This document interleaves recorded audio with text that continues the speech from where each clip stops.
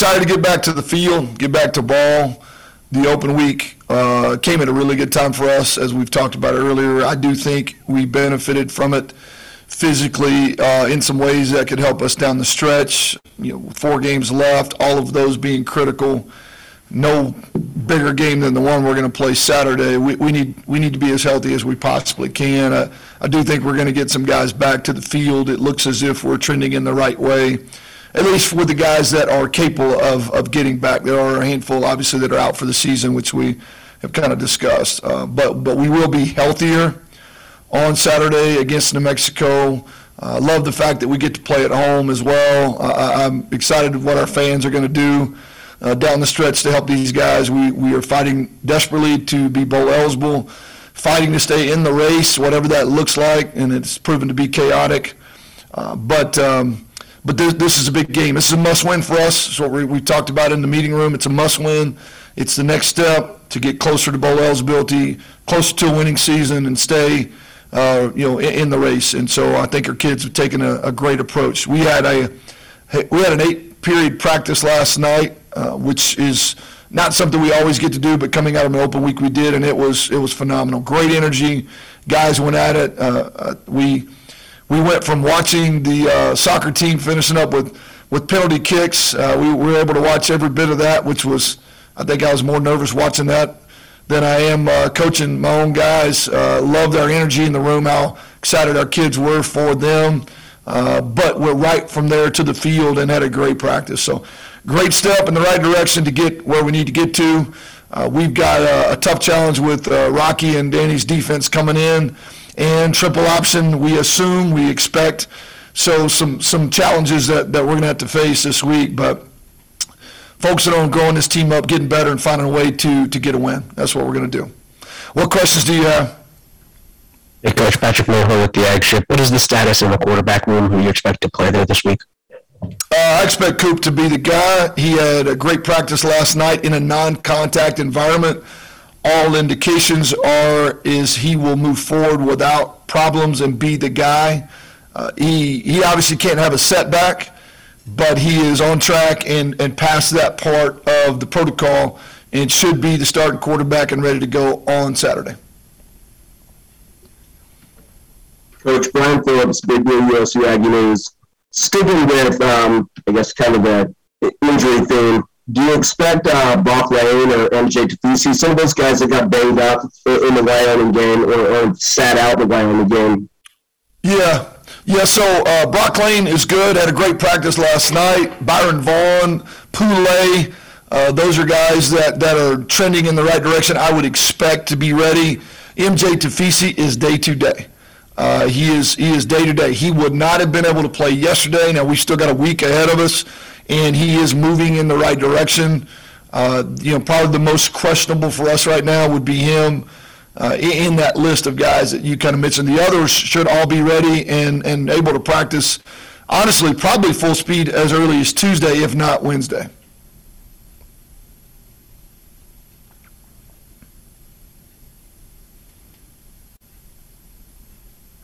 Coach Al Lewis from KBNU. Can you just, this is kind of a 3-part question here. Talk about your days in New Mexico and what you remember of those years. Rocky Long, and then what you know of Danny Gonzalez. You worked with him some too there.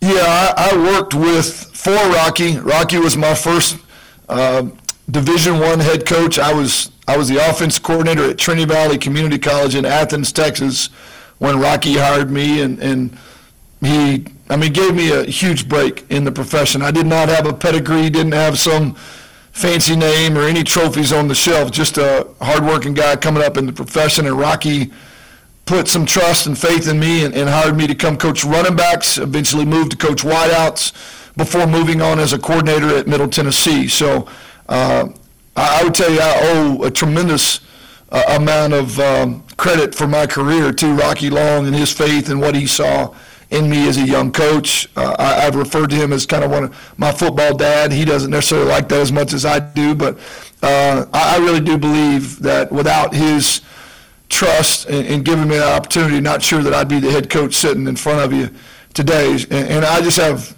an unreal amount of respect for him and his wife, Debbie.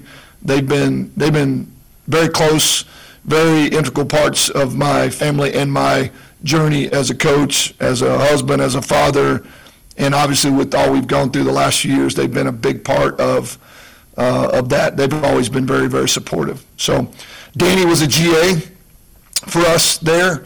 I had been a player, I think a walk-on player. It became a GA, and I thought immediately that he had something very special about him. I thought he had a great career ahead of him. It's proven to be true. We stay in contact, all of us, a good bit. We were able to get together a couple times a year at different events, and I enjoy my time being with him. I want to beat him on game day, but pull for him every possible chance I can. Danny's wife, Sandra, and my wife, Brittany, have become good friends as well. We share family together in terms of just pictures and stories and conversations. And again, it's one of the things I love about this profession is that you do have great friendships that on game day once a year is really, really competitive, but you pull for them the rest of the year. And that's who Danny and Sandra are. That's who Coach Long and Debbie are. He's one of the best defensive-minded coaches, in my opinion, that I've ever known, and he creates all kinds of problems for you, and Danny is just exactly like him. They make a really good team, and it is always a challenge when you play against their system because it is so unique and well coached, and the technique that they play is so good that it creates problems for you that just other defenses don't. You add that with the triple option, and it makes this game really difficult to prepare for. Can you quickly go into hopefully that answers your question. I understand, but can you quickly go into why the specifics of the defense has absolutely kept them in the season a little bit in these games where they have really struggled offensively? What is it about their defense that is so good? Well, it's a 3-3 stack defense, which is just very unique. We see a lot of odd fronts that are more 3-4 based. We see a lot of 4 down. Middle field open. What Rocky does is very unique. There's only a handful of coaches and defenses in the country that line down and attack you the way they do. It's all moving parts. It is it's very much built around disguise and movement and chaos to some degree, and nobody does it better than him, in my opinion. He is able to get more out of less in terms of, you look on their roster, they don't have a ton of guys that are highly rated. We didn't when I was there, with the exception of Urlacher, and honestly, nobody recruited Urlacher out of high school but Rocky in New Mexico State. So it wasn't like Urlacher was some 4-star, 5-star guy. He was a guy that built himself, and Rocky and the defense built into who everybody saw, but that's just not who he was. The system is phenomenal at utilizing what they have. They get as many guys that play hard that can run around and really chase the ball at a high level, and they do a great job of putting in position to make plays, and they're doing that again this year. Their Lobo safety position is making play after play after play, and lost yardage play, tackle for loss, getting you off schedule. They do it as good as anybody. So it is a unique 3-3 stack, diverse movement, blitz, void zone, type of defense that is really hard to get a beat on.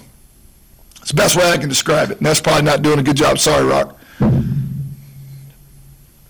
Coach Anderson, Jason Turner from the Herald Journal. Who are you expecting to see at quarterback for them, Kendrick or Holiday, and what do you see from each of those two guys? All indications, again, we don't know for sure, is that they're going with a young kid that finished up for them, and that they are leaning more towards triple. But I think we have to take the approach that we could see either.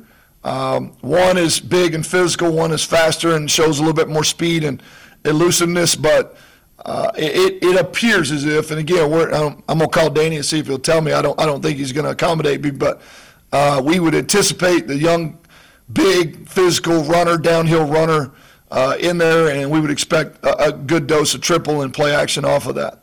But we could be completely wrong and have to adjust mid-game. Coach Brian Phillips again. Although all offensive schemes kind of have their own tweaks and nuances, Do you feel like having to face Air Force early in the year helps prepare for what Air Force or what New Mexico is bringing to the table?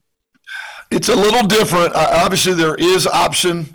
That does carry over. It's a completely different style of option. So in answer to your question, it's probably yes. There's a few things you can take, but it is its own entity in terms of how they get to it. I think Banda would tell you schematically, it is sounds the same in terms of triple option, but definitely doesn't play the same. And so we're going to have our plan for this particular system, and it's not necessarily what we carried into in that game. The way they utilize the fullback with Air Force as opposed to more zone-oriented type run game in this, it just doesn't look quite the same.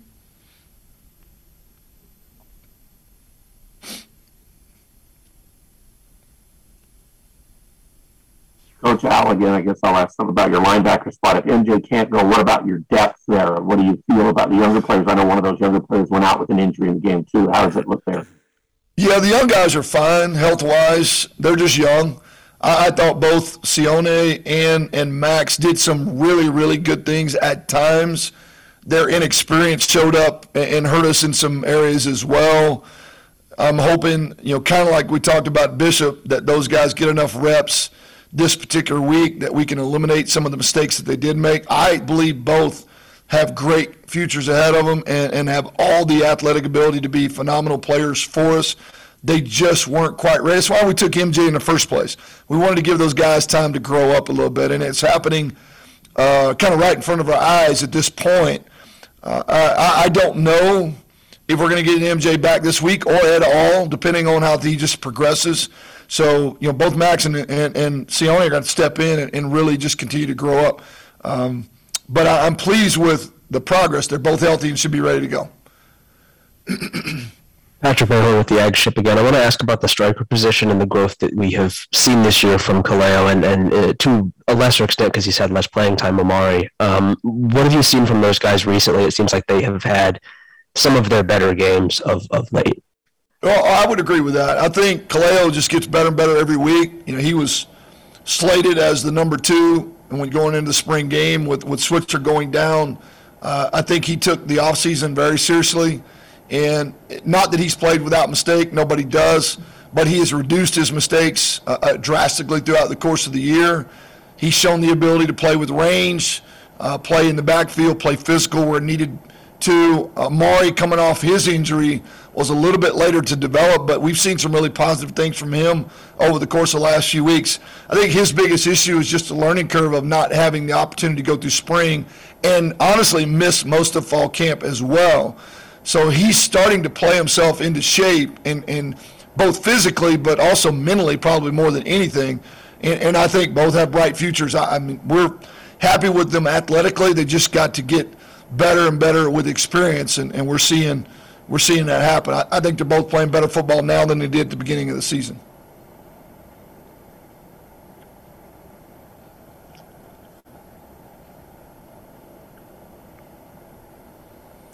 Coach Eric Franson with 106.9 The Fan. Can you recall a season where you've had as much off the field, outside of football, controversy going on with you and your football team? There's been a lot going on the last 5 years, obviously, but not any more than what we're dealing with now. So I guess the short answer would be probably not. We've dealt with our fair share of things off the field through the course of my time as a head coach, and not sure that I've seen any more than what we're dealing with now. Just trying to keep focused on the kids and give them my very best and make sure that we give them every chance to get better. But, yeah, it's hard to say we've seen anything any heavier or any worse than what we're dealing with right now.